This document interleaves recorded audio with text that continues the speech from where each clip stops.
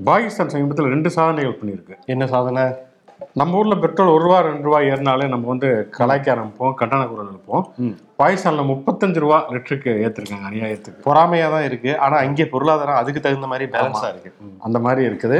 இன்னொரு சாதனையை வந்து முன்னாள் பிரதமர், பாகிஸ்தான் பிரதமர் இம்ரான் கான் நிகழ்த்திருக்காரு.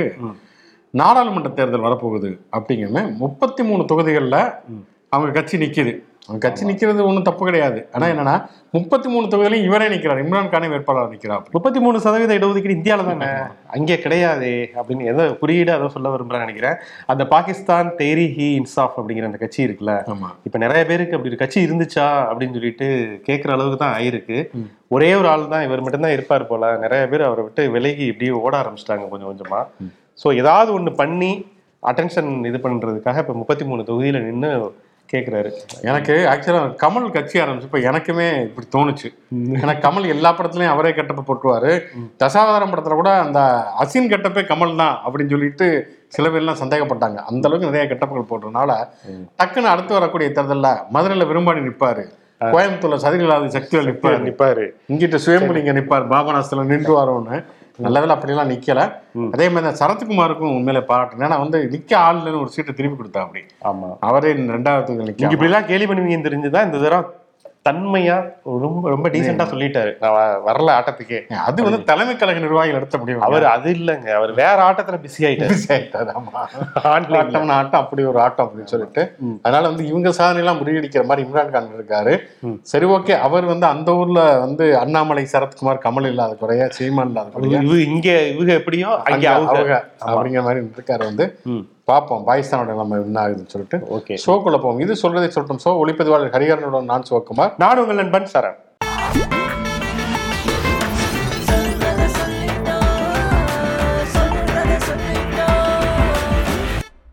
ஹுண்டன்பர்க் அப்படிங்கக்கூடிய அந்த ஆய்வு நிறுவனம் அதானி குழுமம் பல மோசடிகளை செய்திருக்கிறது, முதலீட்டு மோசடிகளை செய்திருக்கிறது. தங்கள் உறவினர்களுடைய பேர்லேயே பினாமியா நிறைய நிறுவனங்கள் ஆரம்பிச்சிருக்கு, வரவு செலவு கணக்கே தப்பா இருக்குது அப்படிலாம் சொல்லியிருக்காங்க இல்லையா. அதை மறுத்து அதானி குடும்பத்துல இருந்து ஒரு 413 பேஜஸ் 413 பக்க அப்படியும் சொல்லலாம். பட் இப்படிதான் இருக்குது. 413 பக்கத்துல ஒரு அறிக்கை வெளியிட்டிருக்காங்க. 413 பக்கம் அறிக்கை படிக்க நம்ம நேரம் இல்லை. அது வந்து நியூஸா வந்தப்ப பார்த்தப்பதான் உண்மையில பயங்கர ஷாக்கிங்கா இருந்தது. என்னன்னா, சரி, அதானி குழுமத்தின் மேல மட்டும்தான் வந்து இந்த ஹுண்டன்பர்க் நிறுவனம் தாக்குதல் தொடுத்திருக்கு, குற்றச்சாட்டுகள் வைத்திருக்கு அப்படின்னு பார்த்தா எக்கச்சக்கமான விஷயங்கள் மேல தாக்குதல் நடந்திருக்கு. என்னன்னா அவங்களே சொல்லியிருக்காங்க. என்னன்னா வந்து இந்தியாவின் மீதும் சுதந்திரம், ஒற்றுமை, ஜனநாயக அமைப்புகளின் தரம், வளர்ச்சிக்கான பாதை, இது கேட்ட குரலா இருக்கு. வளர்ச்சிக்கான பாதைன்னா இது மோடியில சொல்லுவாரு. ஆமா, இலக்குகளின் மீது இது எல்லாவற்றிலும் திட்டமிட்ட அந்த துல்லிய தாக்குதலை நடத்தி இருக்கிறாங்க. புல்வாமா தாக்குதல் மாதிரி.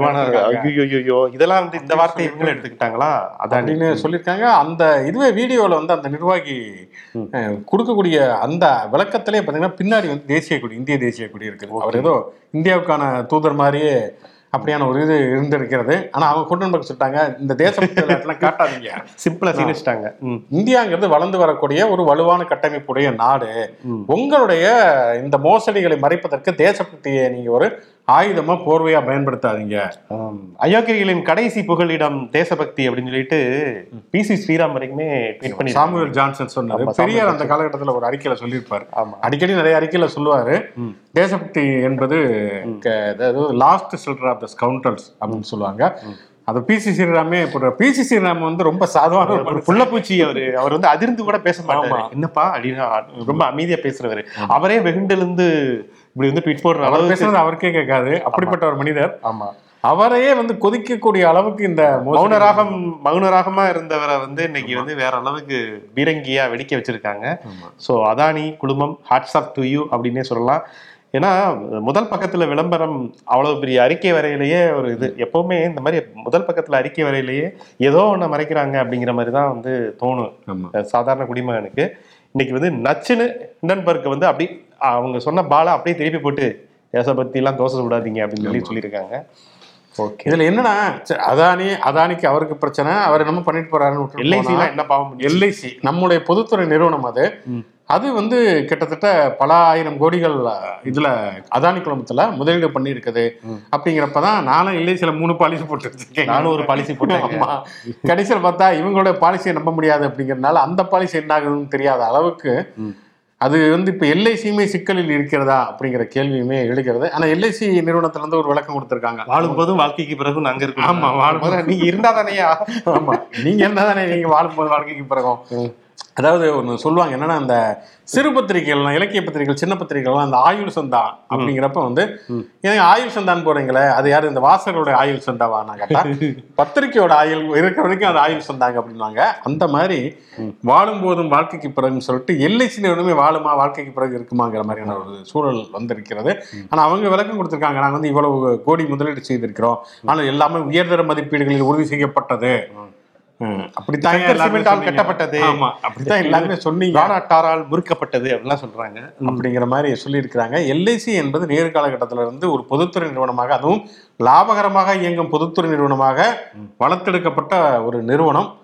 அந்த நிறுவனத்துக்கு இப்படி ஒரு நிலைமை வந்திருக்குன்னா அதுக்கு யார் காரணங்கிறது எல்லாத்துக்குமே தெரிஞ்ச ஒரு விஷயம் தான். ஆமா, இன்னும் 2 நாள் அல்வா வேற கொடுப்பாங்க. ஆமை புகுந்த வீடும், ஆக்சுவலி ஆமை பாவம் என்ன பாவம் முடிச்சதுல அந்த ஆமினா புகுந்த வீடுன்னு சொல்லுவாங்க. அது மாதிரி ஆயிடுச்சு. ஆமை புகுந்த வீடும் ஆமினா புகுந்த அலுவலகமா ஏதோ ஒன்று சம்திங். ஸோ அந்த மாதிரி ஆயிடுச்சு. இன்னைக்கு வந்து பொதுத்துறை நிறுவனம் ஒரு நம்ம எல்லாருமே இன்வெஸ்ட் பண்ணியிருக்கோம். அதில் நம்ம மட்டும் இல்லை, ரொம்ப கடைக்கோடியில் இருக்கக்கூடியவங்களுடைய நம்பிக்கை எப்படி நீதிமன்றம் இருக்கோ அது மாதிரி நம்மளுடைய வருங்காலத்துக்கு நம்மளுடைய சந்ததியினருக்கு ஒரு சேமிப்பா ஒன்று வச்சிருப்பாங்க அப்படின்னா LICல தான். சரி, இதுக்கான விளக்கம் அவங்க மட்டும் தான் சொல்றாங்க. பார்ப்போம் இது என்னன்னா, இப்ப அதானி பங்கு சந்தை அதானியுடைய குடும்பத்தின் மீது ஒரு குற்றச்சாட்டு இருக்குன்னா அதை வந்து அவங்க வந்து ஃபேஸ் பண்ணட்டும், அதுக்கான விளக்கம் கொடுக்கட்டும். அவங்க மேல நியாயம் இருந்ததுன்னா அவங்க வந்து சர்வதேச அளவுல சட்ட ரீதியான உதவிகள் கூட நாடட்டும். இதுக்கும் தேசத்துக்கும் ஏன் இழுக்கிறாங்க தெரியல. அவங்க வந்து வெறும் இந்தியாவில் மட்டுமே பிசினஸ் பண்ணக்கூடிய நிறுவனம் கிடையாது, சர்வதேச அளவில் பிசினஸ் பண்றாங்க. தேசபக்தி, நாங்கள் வந்து ஒன்லி வந்து நாங்கள் கல்கத்தாவில் தூத்துக்குள்ள மட்டும்தான் பிஸ்னஸ் பண்ணுவோம்னா கிடையாது. ஆஸ்திரேலியால இருந்து ஆரம்பிச்சு எல்லா நிறுவனங்களுமே அவங்க வந்து பண்ணிட்டு தான் இருக்காங்க. இதான் இப்ப ட்ரெண்ட் ஆக்கிட்டாங்க. நேற்று ஒரு யூடியூபர் இப்படித்தான் வந்து ஒரு தேசபக்தி ஒரு வீடியோ ஒன்று போட்டு பிபிசியில வந்ததெல்லாம் நம்ம பேசக்கூடாதான், பிபிசி ஏன் பேசுறாங்க அப்படின்னு சொல்லிட்டு குஜராத்தில் நடந்ததெல்லாம் வந்து நம்ம ஒரு அப்பா அம்மா சண்டை மாதிரி அதெல்லாம் போய் பெருசுபடுத்தலாமா? அவர் மட்டும் ஆப்கான் வீடியோ போட்டிருக்காங்க. அதெல்லாம் மறந்துடுறாரு. நம்ம முதுகுலயே முக்குறுணி அழுக்கு இருக்கு அப்படிங்கிற மாதிரி அவருக்கு வந்து வருமானத்தையே மறந்துட்டு போற போக்குல ஒரு மண்டை மேல இருக்கிற கொண்டையை வந்து காட்டி கொடுத்துட்டு போயிட்டாரு. அதனால தேசபக்தியை வச்சு இந்த மாதிரியான பித்தலாட்டத்தனங்களை மறைப்பது அந்த பக்கம் நார்த் இந்தியா சைடு ஏதாவது கொஞ்சம் செல்லுபடியாகும், அமெரிக்கா வரைக்கும் செல்லுபடியாகாது அப்படிங்கிறது தான் இப்ப தெரியாது. இன்றைக்கு காந்தியுடைய நினைவு தினம். தீண்டாமை ஒழிப்பு உறுதிமொழி எடுத்துட்டு இருக்கிறாங்க. ஆக்சுவலா ஒரு சம்பவம் என்னன்னா வந்து ஒரு தலித் கவிஞர் ஒருத்தர் தைக்கந்தசாமின்னு ஒருத்தர், அவரு சட்டக்கல்லூரியில் படிச்சுட்டு இருந்தப்ப என்னன்னா இந்த மாதிரி தீண்டாமை ஒழிப்பு உறுதிமொழி எல்லாம் கிளாஸ் எடுத்திருக்காங்க. இவர் மட்டும் உட்காந்தே இருந்திருக்காரு. உடனே ஒரு ப்ரொஃபஸர் வந்து, ஏன் நீ மட்டும் எந்திரிக்க மாட்டீங்களா, நீங்க என்ன பெரிய ஆளா அப்படிங்கிறப்ப அவர் என்ன சொல்லியிருக்காரு, ஏங்க நானே வந்து ஒரு பட்டியலினத்தை சேர்ந்தவங்க, தீண்டாமை ஒழிப்பு உறுதிமொழி மற்றவங்களுக்கு என் மேலதாங்க தீண்டாமை இருக்கு, நான் எனக்கு தீண்டாமை ஒழிப்பு உறுதிமொழி எடுக்கணும் அப்படின்னு கேட்டாரா. அந்த மாதிரி பார்த்தோம்னா ஒரு முறை ஒரு பக்கம் வந்து இந்த தீண்டாமை ஒழிப்பு உறுதிமொழி எல்லாம் எடுத்துக்கொண்டு இருக்கிறார்கள். முதல்வர் ஸ்டாலினுடைய தலைமையிலேயே தீண்டாமை ஒழிப்பு உறுதிமொழி எடுத்துக்கிட்டு இருக்காங்க. ஆனால் அவங்க கட்சியை சேர்ந்த ஒரு திமுக ஒன்றிய செயலாளர் அவரே தீண்டாமையை இன்று கடைபிடித்த ஒரு வீடியோ பரவலாக வைரலானது அப்படிங்கிற விஷயத்தை நம்ம பார்க்குறோம். சேலம் மாவட்டம் திருமலைகிரி பகுதியில் இந்து சமய அறநிலைத்துறைக்கு சொந்தமான முத்துமாரியம்மன் கோயில் இருக்கு. அந்த கோயில் வந்து கிட்டத்தட்ட ஒரு 80 வருடங்களா இது வந்து காலகாலமா இந்த அடக்குமுறையை வந்து கடைபிடிச்சிட்டு இருக்காங்க. அது ரொம்ப கொடூரமான ஒரு விஷயம். இப்பதான் இந்த மாதிரியான விஷயங்கள்லாம் வெளியில வந்து தெரிய வருது. ஒரு பட்டியலினத்தை சேர்ந்த ஒரு இளைஞர் அவர் வந்து உள்ள போயிருக்காரு. ஆபாசமா ஒருத்தர் வந்து திட்டுறாரு. யாருன்னு பார்த்தா திமுகவை சேர்ந்த ஒன்றிய செயலாளர் மாணிக்கம். பேர் மட்டும் மாணிக்கம், மனிதர்கள் மாணிக்கம். ஆனா ஒரு மனிதத்தன்மையே ஒரு அரக்கன் மாதிரி. அந்த வீடியோ பார்த்தேன். முழுக்க வந்து அது ஒரு அதெல்லாம் அந்த வீடியோலாம் தயவு போட முடியாது. ஏன்னா முதல்ல இருந்து ஆரம்பிச்சு கடைசி வரைக்கும் கெட்ட வார்த்தைகள் மட்டும்தான் பேசுறாரு. கெட்ட வார்த்தைகளுக்கு இடையில கொஞ்சம் கொஞ்சம் தமிழ் பேசுறா. அப்படி மற்ற எல்லாமே முழுக்க அதுலயுமே வந்து அவருடைய மனோபாவம் எப்படி இருக்குன்னா, உங்களை மாதிரி ஆட்களுக்கு தான் பேசி ஏதோ கொஞ்சம் கொஞ்சம் மற்றவங்ககிட்ட கொஞ்சம் வேலைகள்லாம் வாங்கி தந்துட்டு இருக்கிறேன் நானு, நீ பாட்டு கோயிலுக்குள்ள போயிட்டு வந்துடுறே அப்படிங்கிற மாதிரியான ஒரு தொழிலையே பேசுகிறாரு. அதாவது இந்த உரிமை என்பது நாங்கள் போடக்கூடிய பிச்சை அப்படிங்கிற ஒரு மனோபாவம் வந்து அவருடைய பேச்சிலேயே முழுக்க தெரிகிறது. இன்னொருத்தர் பக்கத்தில் இருக்கிற அந்த ஊர் பெரிய மனுஷர் போல இருக்கு, அவர் அதுக்கு மேல ஏதோ ஒன்று பேசிட்டு இருக்கிறா. அப்படி பாத்தீங்களா இவங்கெல்லாம் இப்படித்தான் அப்படிங்கிற ரேஞ்சுக்கு ஒன்று பேசியிருக்கு. இது வந்து சாதிய அந்த வன்மத்தோடைய மூடாக்குகளுக்குள்ள மூழ்கி போன ஒரு புறையோடி போன ஒரு சமூகத்துடைய ஒரு சாட்சி தான் இது. புதுக்கோட்டையில அந்த வெங்கவேல் மட்டும் இல்லை, இது மாதிரி தமிழகத்துல நிறைய கிராமங்கள்ல இன்னும் தீண்டாமை கடைபிடிக்கப்படுது அப்படிங்கிறது தெரிய வருது. இப்ப இந்த தகவல் தொழில்நுட்பம் வளர்ந்ததுனால இப்படி தகவல் தொழில்நுட்பம் வளர்ந்தனால ஒரு பக்கம் அதோட சேர்த்து ஆளுக்கு ஒரு ஜாதிக்கு ஒரு ஃபேஸ்புக் பேஜ் வச்சிருக்காங்கிறது ஒரு பக்கம், அதுவுமே சேர்ந்து வளருது. இன்னொரு பக்கம் இந்த மாதிரியான வன்கொடுமைகள் வெளியில வருவதற்கும் உதவுகிறது அப்படிங்கிறது உண்மையிலே பாராட்டக்கூடியது. அந்த திமுக ஒன்றிய செயலாளர் மாணிக்கத்தை சஸ்பெண்ட் செய்து திமுக பொதுச் செயலாளர் துரைமுருகன் அறிக்கை விட்டிருக்கிறாரு. சஸ்பெண்ட் செய்யறது மட்டும் இல்ல, கண்டிப்பா கட்சியை விட்டு நீக்கணும். இது மாதிரி தொடர்ச்சியாகவே யாரெல்லாம் இப்படியான மனநிலையில் இருக்காங்க அப்படின்னு. ஏன்னா ஒரு பக்கம் சமூக நீதி நாள், பெரியார் பிறந்த நாளை கொண்டாடுறது, அம்பேத்கருடைய பிறந்த நாளை சமத்துவ நாளாக கொண்டாடுவது, அதெல்லாம் வெறுமனே பேச்சாக மட்டுமே இருந்துடக்கூடாது. நடைமுறைக்கு வரணும்னா முதல்ல திமுக ஒரு கொள்கையை சமூக நீதியை பேசுது அப்படின்னா அது கடைசி தொண்டர்கள் வரைக்கும் அது அந்த ஒரு ஐடியாலஜி போகணும். ஒன்றிய செயலாளர் இப்படி இருக்காரு அப்படின்னு சொன்னா இன்னுமே அவங்க நிறைய செயல்பட வேண்டிய அவசியம் இருக்கிறது. தேர்தலில் ஜெயிக்கிறதை தாண்டி அவங்க கட்சிக்குள்ளேயே தங்களுடைய கொள்கைகளை கொண்டு சேர்க்க வேண்டிய தூரம் நிறைய இருக்கிறது அப்படிங்கிறதா இந்த ஒரு விஷயம். பாலில் ஒரு துளி விஷம் போல இந்த மாணிக்கம். ஸோ இவரெல்லாம் கட்சி விட்டு நீக்கலாம். ஸோ இன்னொரு சம்பவம் அதே மாதிரி நடந்திருக்கு. அது உண்மையிலே ஒரு வரவேற்கத்தக்க ஒரு சம்பவம். இப்படி ஒன்று நடந்தா அப்படி ஒன்று நடக்குது பாருங்களேன். இதுதான் அதை விழுந்தவொடனே எந்திரிக்கக்கூடிய ஒரு விஷயம் மாதிரி தான் இருக்கு. திருவண்ணாமலை மாவட்டம் செங்கம் அங்கே தென்முடியின் ஒரு கிராமத்துல இதே மாதிரி முத்துமாரியம்மன் கோயில் அப்படின்னு ஒரு கோயில் அறநிலையத்துறைக்கு சொந்தமானது. 80 ஆண்டுகளாக அங்க பட்டியலின சமூகம் எல்லாமே மாரியம்மன் கோயிலா இருக்கு பாருங்க. ஆமா, மாரியம்மன் கோயில் தான். மாரியம்மன் கோயிலுக்கு தான் காப்பு கட்டுறது எல்லாமே எல்லா சமூகத்தை சேர்ந்தவங்களுமே பண்ணுவாங்க. அதுல என்ன ஆதிக்க வெறி இருக்கு அப்படிங்கிறது எனக்கு தெரியவே இல்லை. எல்லாமே சிறு தெய்வங்கள், நாட்டார் தெய்வங்கள் தானே. அங்கேயுமே ஜாதியம் தீண்டாமைங்கிறது இருக்கு. 80 ஆண்டுகளாக பட்டியல் நமக்கு உள்ள போக முடியாத ஒரு நிலைமை இருக்கக்கூடிய ஒரு சூழல்ல தான் அந்த மாவட்ட கலெக்டர் முருகேஷ் உண்மையிலே பாராட்டணும்னா அவர் அந்த பூட்டெல்லாம் உடைச்சு அவர் அந்த மக்களை கூட்டிட்டு போறப்பயுமே அங்க இருக்கக்கூடிய ஆதிக்க ஜாதி மக்கள் எதிர்ப்பு தெரிவிச்சிருக்காங்க. அதை பற்றி கவலைப்படாமல் அந்த பூட்டை உடைத்து உள்ள கொண்டு போயிருக்காரு அப்படிங்கிறதான் மிக முக்கியமான ஒரு விஷயம். உண்மையிலே இந்த மாதிரியான கவிதாரம்புவாக இருக்கட்டும், இல்லை இந்த திருவண்ணாமலை மாவட்ட ஆட்சியர் முருகேஷாக இருக்கட்டும், உண்மையிலேயே இவர்கள் தான் சமூக நீதி காவலர்கள் அப்படின்னு சொல்லலாம். இது மாதிரி நிறைய கிராமங்கள்ல இப்போ உங்களுக்குலாம் தெரிய வந்தா நீங்க தயவு செய்து அதை தெரியப்படுத்துங்க. நீங்களும் கூட அதை தடுக்கலாம். மாவட்ட ஆட்சியர் அல்லது மாவட்ட காவல்துறை கண்காணிப்பாளருடைய உதவியோட இந்த மாதிரியான ஆலய பிரவேசங்கள் தொடர்ந்து நடக்கணும். சமூக நீதிக்கான ஒரு மாநிலமா தமிழகம் இருக்கணும்னா, தமிழ்நாடு இருக்கணும்னா நிச்சயமா அது நம்ம எல்லாரும் தான் சேர்ந்து இதுக்கான குரல் கொடுக்கலாம்.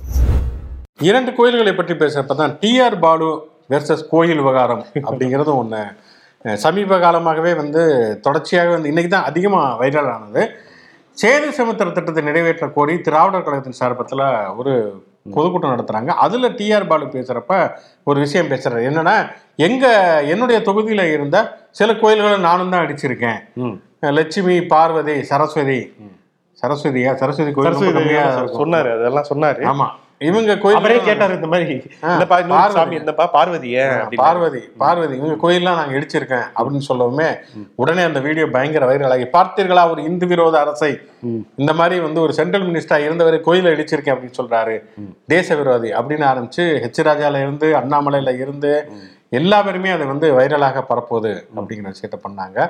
ஆனா அந்த முழு வீடியோவுமே இவரே போட்டிருந்தார். அமெரிக்கன் அவரு சமயத்தில் அவரே பிஜேபி கார மாதிரி இருப்பான்னு ஆனா அவரே சாமியோடைய குளோனிங்கா மாறிடுவார். ஆமா, மாறிடுவா. அப்படி அவரே போட்டிருந்தார். என்ன அதுல சொல்றாருன்னா அவர் சொல்லக்கூடிய விஷயம் என்னன்னா, இப்ப சேது சமுத்திர திட்டம் அது நிறைவேற்றுவதற்கு மதத்தின் பெயரால் நிறைய பேர் முட்டுக்கட்டை போட்டாங்க. ஒரு வளர்ச்சி திட்டத்துக்கு இப்படியால மதத்தின் பேர்ல முட்டுக்கட்டை போடக்கூடாது அப்படிங்கிறதுக்கு உதாரணம் சொல்றாரு. எங்க வார்டுல இருந்தாங்க இந்த மாதிரியான சாலைகள் போடுறப்ப நிறைய கோயில்கள், பழமை வாய்ந்த கோயில்கள் அப்படிங்கிற பேரெல்லாம் வச்சிருந்தாங்க. அதை பத்தி நான் கவலையப்படல. ஓட்டு வரும் வராது அப்படிங்கிறத பத்தி எல்லாம் கவலையப்படாம அதை இடிச்சுட்டு அவங்களுக்கு கோயில் தானே வேணும் அப்படின்ட்டு வேற இடத்துல நிறைய மண்டபம்லாம் வச்சு ஒரு பெரிய வசதியா கோயில் கட்டி கொடுத்தாங்க. அதனால சாலைகள் அமைப்பதற்கோ அல்லது சேது சமுத்திர திட்டம் நிறைவேற்றுவதற்கோ மதத்தின் பேர்ல முட்டுக்கட்டை போடக்கூடாதுங்க அப்படின்னு முழுசா அப்படி பேசியிருக்காரு. அதுக்குள்ளே டபக்குன்னு அவசர கதியில கட் பண்ணி வீடியோ எடுத்து ஷேர் பண்ணிட்டாங்க. இது ஒரு ஃபன்னா தான் அதை சொன்னாரு அந்த இடத்துல. பாவம், அது உண்மையாவே அது வேற மாதிரி திரித்து சொல்லப்பட்டது. அப்படின்னா கமல்லாம் பேசினாரு ஒரு இதுல. அது ஒரு ஃபன்னுக்கு பேசுறது தானே, தமிழர்கள் நன்றி மறந்தவர்கள் அப்படின்னாரு. ஒரு சின்ன ஜெர்க்கு விட்டு தேங்க்ஸ் என்று தான் சொல்லுவார்கள் அப்படின்னாரு. அதுக்குள்ளே இந்த தேங்க்ஸ் கட் பண்ணிட்டு தமிழர்கள் நன்றி மறந்தவர்கள்னு சொல்லிட்டாரு கமல் அப்படின்னு சொல்லிட்டு அமெரிக்காவுக்கு போ அப்படின்னு சொன்னா அவர் எவ்வளவு வேதனைப்படுவாரு. அது மாதிரிதான் இருக்குது. அது அப்படி இப்ப பொதுவாகவே இந்த சோசியல் மீடியாவுடைய இயல்புங்கிறது அப்படியானதாகத்தான் இருக்கிறது. யாரு எதிர்கட்சிக்காரங்க மாட்டுவாங்க அப்படின்னு காத்திருந்து இந்த மாதிரியான இலவு காத்த கிளிமலை அந்த மாதிரியானதாக இருக்கிறது. ஏன்னா இன்னொரு பக்கம் பார்த்தோம்னா இங்க இதுல காரைக்குடி மாவட்டத்துல ஒரு பெரியார் சிலையை வந்து ஒருத்தர் இளங்கோவன் அப்படிங்கிறவர் கோட்டை சிவகங்கை மாவட்டம் காரைக்குடி கோட்டையூர் அவர் என்ன பண்ணிருக்காரு, அவர் வீட்டு காம்பவுண்ட்ல ஒரு பெரியார் சிலையை வச்சிருக்காரு. அவர் வந்து குளத்தூர்மணியோட திராவிட விடுதலை கழக அமைப்பை சேர்ந்தவர். அவருடைய வளாகத்துக்குள்ள ஒரு பெரியார் சிலையை வச்சிருக்காரு. குளத்தூர்மணி வச்சு திறக்கணும் அப்படின்னு சொல்லிட்டு, அதை எப்படி நீங்க வைக்கலாம் அப்படின்னு சொல்லிட்டு அங்க வந்து அதிகாரிகள் அந்த சிலையை அகற்றணும் அப்படின்னு. ஆமா, அதுக்கு ஒரு சட்ட ரீதியான ஒரு சிக்கல் இருக்கு. வேற ஒரு வழக்குல தமிழக அரசு முறையீடு செஞ்சு உயர்நீதிமன்றம் இந்த மாதிரி தலைவர்களுடைய சிலைகளை வைக்கிறதுக்கு சில நார்ம்ஸ் இருக்கு அப்படிங்கிறத கட்டுப்பாடுகள்லாம் இருக்கு. அது மூலமா ஏதாவது கலவரம் வெடிக்கிறது, ஏன்னா இப்பதான் கலவரங்கள் வெடிக்கிறதுலாம் சுவர் விளம்பரங்கள்லையும் இந்த மாதிரி சிலைகள்ல இருந்து தான் ஆரம்பிக்குது. தென் மாவட்டங்கள்லாம் பார்த்தோம்னா சட்டமேதை நம்மளுடைய அம்பேத்கரை ஜெயிலில் வச்சிருக்கிற மாதிரி அந்த கூண்டுகளை தான் வச்சிருக்கக்கூடிய அவல நிலையில இருக்கும்.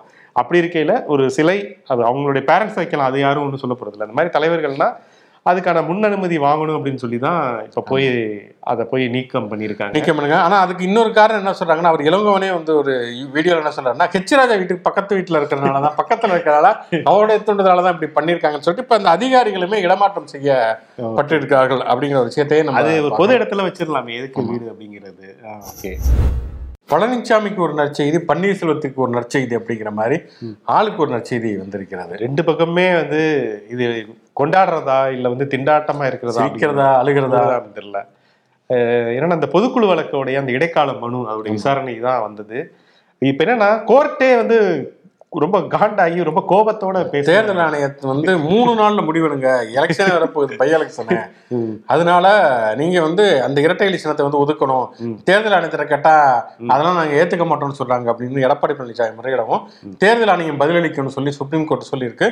பதிலளிக்கிறதும் வந்து கொஞ்சம் சீக்கிரம் வந்து பதிலளிங்க, ஏன்னா இடைத்தேர்தல் வரப்போகிறது அப்படி ஏதாவது கவர்னர் சொல்றதுக்கு ஏதாவது வழி இருந்துச்சுன்னா பரவாயில்ல, சொல்றதை சொன்னீங்க சீக்கிரம் சொல்லுங்க, இதுக்கெல்லாம் ஒரு காலக்கெடு வைங்க அப்படின்னு சொல்லி. இந்த உண்மையிலேயே இரட்டை இலை பிரச்சனை வந்து இருக்குல்ல, உண்மையிலேயே வந்து இரட்டை தலைவலியா தான் தொண்டர்களுக்குமே இருக்கும். எந்த பக்கம் நம்ம போறது, யார் பக்கம் ஸ்டாண்ட் எடுக்கிறதுன்னு நிறைய பேர் தெரியாம இப்படிதான் காலை அகட்டி வச்சுதான் நின்றுட்டு இருக்காங்க அந்த கட்சியை பொறுத்த வரைக்கும். ஆமா, அதனால வந்து எடப்பாடி பழனிசாமி ஏதோ நல்லதோ கெட்டதோ டக்குன்னு ஒரு தீர்ப்பு சொல்லுவாங்க அப்படிங்கிற ஒரு சந்தோஷத்துல நிம்மதியில் அவர் இருப்பாரு. இன்னொரு பக்கம் பார்த்தோம்னா பட்ஜெட் வரப்போகுது இல்லையா, மத்திய பட்ஜெட், அதனால அல்வா கிண்டிட்டா. ஆமா, மத்திய பட்ஜெட் வரப்போகுதுங்க அப்படிங்கிறப்ப நிறைய பிரச்சனைகள் இருக்கிறப்ப, அதானி பிரச்சனைகளை தான் ஆரம்பிச்சு பொருளாதார ரீதியாக நிறைய பிரச்சனைகள் இருக்குதுங்கிறப்ப இதுக்கெல்லாம் சரி பண்ணணும் அப்படின்னா யாரை கூப்பிடலாம் அப்படின்னு யோசிச்சிருக்கிறாங்க. தென்மண்டலத்துல இருந்து ஒரு சயின்டிஸ்ட் ஒருத்தர் வரணும், அந்த விஜயகாந்த் படத்துல வரணும், அந்த அவர் தான் அதுக்கெல்லாம் சரியான ஆள். ரிட்டையர்டு போலீஸ் ஆஃபீஸர் வீட்டில் நாயை குளிப்பாட்டிட்டு இருப்பாரு, டக்குனு வந்து கேசஸ் சால்வ் பண்ணி வைப்பா அப்படி. ஆமா, அது மாதிரி வரமாட்டேன் வேற அடம்பிடிப்பா அப்படி. கடைசியா ஒரு வேலை இல்லைங்க, டிபார்ட்மெண்ட் உங்களை நம்பிதான் இருக்கு, உங்களை வந்து அரசியல்வாதிகளுடைய குறுக்கீடுலாம் எதுவுமே இருக்காது, சுதந்திரமா போனா போகுதுன்னு சொல்லிட்டு நாட்டை காப்பாற்ற வருவாங்க. அது மாதிரி வந்து இந்தியாவுடைய பொருளாதாரத்தை காப்பாற்றுவதற்கான ஒரு பெரிய பொருளியல் மேதை யார் அப்படின்னு யோசிக்கிறப்பதான் ரவீந்திரநாத் அப்படின்னு ஒருத்தர் இருக்காருங்க. ஆமா, ஆக்சுவலி அவங்க ரவீந்திரநாத் தாகூர் நினைச்சிருப்பாங்க. இலக்கியத்துல நோபல் பிரைஸ் வாங்கினவர் அவர் இல்ல, நம்ம ரவீந்திரநாத் குமார். அவர் இது வந்து எனக்கு கிடைத்த வெற்றி அப்படின்னு சொல்லிட்டு ஓபிஎஸ் வந்து கொண்டாடி. அதிமுக கூட்டணி கட்சி எம்பிக்கள் வந்து கூட்டணியில வந்து இவரை கூப்பிட்டு இருக்காங்க. ஆனா ரொம்ப இவங்க வந்து சந்தோஷப்பட வேண்டியதில்லை, ஏன்னா இருக்கிறது ஒரே ஒரு எம்பி தான். அதிமுகவில் இருக்கக்கூடிய ஒரே ஒரு எம்பி ரவீந்திரநாத் தான். அப்பயே எடப்பாடி சைட்ல வந்து பயங்கர காண்டானாங்க, தமிழ்நாடு முழுக்க தோத்துருக்கோம், அதை அப்படி உங்க தொகுதியில மட்டும் உங்க பையன் மட்டும் ஜெயிக்க வச்சிருப்பீங்க.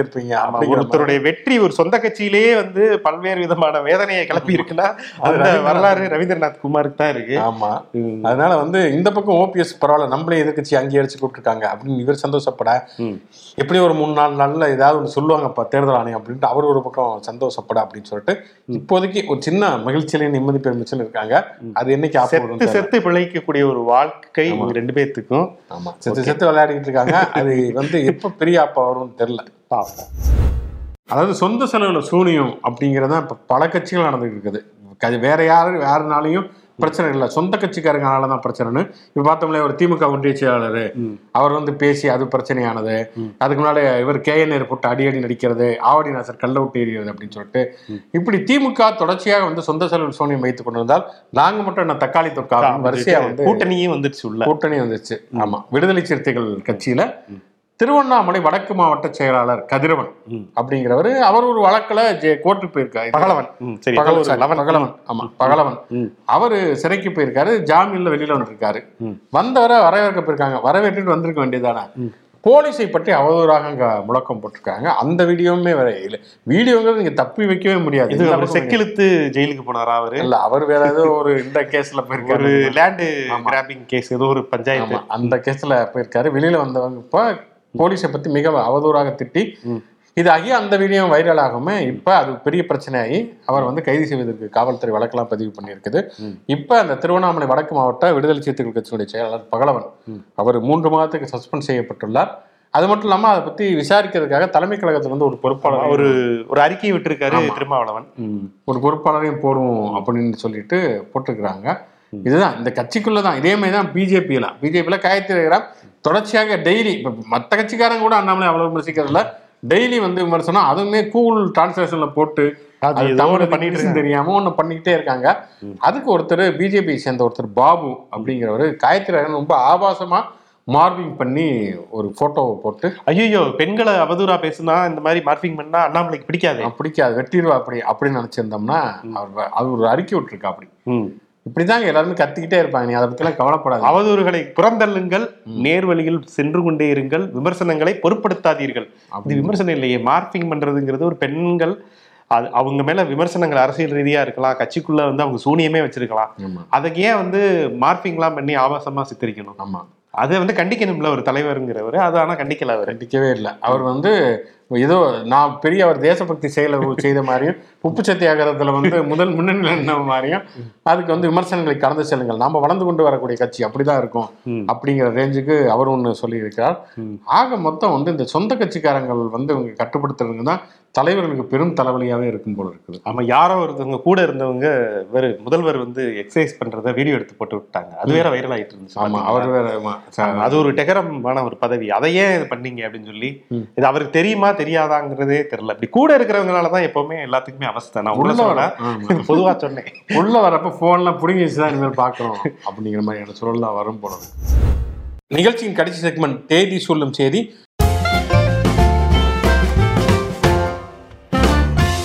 இன்று யாருடைய பிறந்தநாள், நினைவு நாள் மற்றும் சுவாரஸ்யமான சம்பவம் அப்படின்னு பார்க்கறதுக்கு முன்னால பார்வையாளர் வந்திருக்கக்கூடிய கமெண்ட்ஸ். ஒரு நீண்ட நெடிய ஒரு கடிதம்.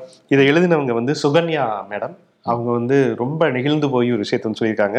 அவங்க வீட்டில் வந்து கணவனும் மனைவியும் அவங்க 2 பேருமே தம்பதியரா நம்மளுடைய ஷோவை வந்து பார்ப்பாங்களாம். 2 லேப்டாப்ல தனித்தனியாக பார்த்துருக்காங்க பாருங்க. அதுலேயே வந்து அதாவது ஒன்றா இருந்தால் ஒருத்தவங்களுக்கு அந்த ஆங்கிள் நல்லா தெரியும் அப்படிங்கிறதுனால 2 பேருமே பார்ப்பாங்களாம். பார்த்துட்டு வந்து டிஸ்கஷன்லாம் பண்ணுவாங்க அப்படின்னு சொல்லியிருக்காங்க. ஸோ ரொம்ப சந்தோஷமா இருக்கு. அவங்களுடைய சுகன்யா மேடத்துடைய கணவர் யோக நரசிம்மன், நீங்கள் வந்து யோகான்னு கூட சொல்லலாம் அப்படின்னு சொல்கிறாங்க. ஆஹா, அருமையான பெயர். குழந்தையோட ஒரு ஃபோட்டோ ஒன்று அனுப்பியிருந்தாங்க. ரொம்ப அழகாக இருக்கு அந்த குடும்பம். ஸோ வந்து யோக நரசிம்மன் சாருக்கு எங்களுடைய இனிய பிறந்தநாள் நல்வாழ்த்துக்கள் என்று வந்து சொல்ல கடமைப்பட்டிருக்கோம். வாழ்த்துக்கள் சார். அப்புறம் வந்து இன்று ஒரு தம்பதியர் அவங்க வந்து அவங்களுடைய திருமண நாளை வந்து கொண்டாடுறாங்க. சிவசங்கர் அண்ட் சண்முக பிரியா, இவங்க 2 பேருக்கும் இனிய திருமண நாள் வாழ்த்துக்கள். இன்று போல் இன்றும் வாழ வாழ்த்துக்கிறோம். ஓகே, இன்று ஜனவரி 30 பார்த்தோம்னா சொன்னா நினைவு தினம். முதல்ல வந்து நினைவு தினம் அண்ணல் காந்தியடிகளுடைய நினைவு தினம். காந்தியடிகளுடைய நினைவு தினம் என்பது வேற எதுக்கு நினைவு கூறுகிறோமோ இல்லையோ, இன்னைக்கு இருக்கக்கூடிய சூழல்ல எப்படி ஒரு வகுப்புவாதமும் மதவாதமும் ஒரு மிகப்பெரிய மகத்தான உயிரை பலிகொள்ளும் அப்படிங்கிறதுக்காகவே காந்தியை நினைவு கூற வேண்டும். இன்னைக்கு வந்து காந்தி மேல பல விமர்சனங்கள் வந்தாலுமே கூட காந்தியை மறுவாசிப்பு செய்து காந்திய சிந்தனைகளை எதெல்லாம் எடுத்துக்கலாம் அப்படின்னு சொல்லிட்டு நிறைய அறிஞர்கள் பேசிக் கொண்டிருக்கிறார்கள். கண்டிப்பாக காந்தி நினைவு கூறப்பட வேண்டியவர். இன்னொரு பிறந்தநாள் கொண்டாடுவார். இந்த வருஷம் ரொம்ப உற்சாகமாகவே கொண்டாடுவார். அழகிரி கொஞ்ச நாள் வந்து சைலண்ட் மோட்லேயே இருந்தவர் திருப்பி வீறு கொண்டு எழுந்து வந்திருக்கிறார். இந்த ஊர் பக்கம்லாம் வந்து ரொம்ப அப்படி சைலண்ட் மோட்ல இருப்பாங்க. அது பேர் வந்து என்ன சொல்லுவாங்கன்னா ஒன்று சொல்லுவாங்க, அது ஒரு நல்ல ஒரு வார்த்தையை மறந்துட்டேன். ஸோ அப்படி வந்து ரொம்ப சைலண்டா இருந்தவர் டக்குன்னு போய் உதயநிதி போய் பார்த்தோன்னே குடும்பம் கண்கள் பணித்தன இதயம் அப்படின்னு சொல்லிட்டு உற்சாகமாயிட்டார். அழகிரி அவருக்கு இன்னைக்கு பிறந்தது. ஏன்னா அவருக்கு பிறந்த நாள் ஒரு காலத்துல ஆரப்பாளையம் மாட்டுது அவனுக்கு முழுக்க வந்து அப்படியே விதவிதமான விளம்பர வாசங்களை போட்டு தாளின்னு தாளிச்சுக்கிட்டு இருப்பாங்க. பூக்கடையில பூ கிடைக்காது, வேற எங்கேயுமே பூ கட்டுறவங்க எல்லாம் வந்து மொத்தமா வாங்கிட்டு போயிட்டாங்க பூ அப்படிம்பாங்க. எல்லாம் மாலை மரியாதையுமாக அமர்காலப்படும் அழகிரி அவருக்குமே நம்முடைய பிறந்த நாள் வாழ்த்து. இந்த தரம் வந்து நிறைய போஸ்டர்கள் இப்பதான் கொஞ்சம் கொஞ்சமா இந்த கிரம்மர் சுரேஷ் அது மாதிரி இப்ப கொஞ்சம் கொஞ்சமா எந்திரிச்சு வர்றாங்க. கிரம்மர் சுரேஷ் ஏடிஎம் கிளப் அப்படி காவேரியை வச்சுக்க அம்மா அம்மா விடுதலை அது மாதிரி இப்போ வந்து நாங்களும் அவருக்கெல்லாம் வந்து சளைத்தவர்கள் எல்லாம் அப்படின்ட்டு ஒருத்தர் வந்து பண்ணியிருக்காரு. ராஜராஜ சோழனின் மருமகனே அப்படின்லாம் போட்டிருக்காங்க. ராஜராஜ சோழனிக்கு ஒரு கொடுமை. வாழ்த்துறதுக்கு என்ன வேணாலும் வாழ்த்தலாம். கலைஞரின் பிரணவ மந்திரமே எல்லாம் சொல்றாங்க. புதுசு புதுசா வார்த்தைகளை கண்டுபிடிச்சு வாழ்த்துறாங்க. சரி ஓகே அவங்க சந்தோஷமாக இருக்கட்டும். ஓகே, நாளை மீண்டும் பல புதிய செய்திகளுடன் விவாதங்களுடன் சந்திப்போம். நன்றி.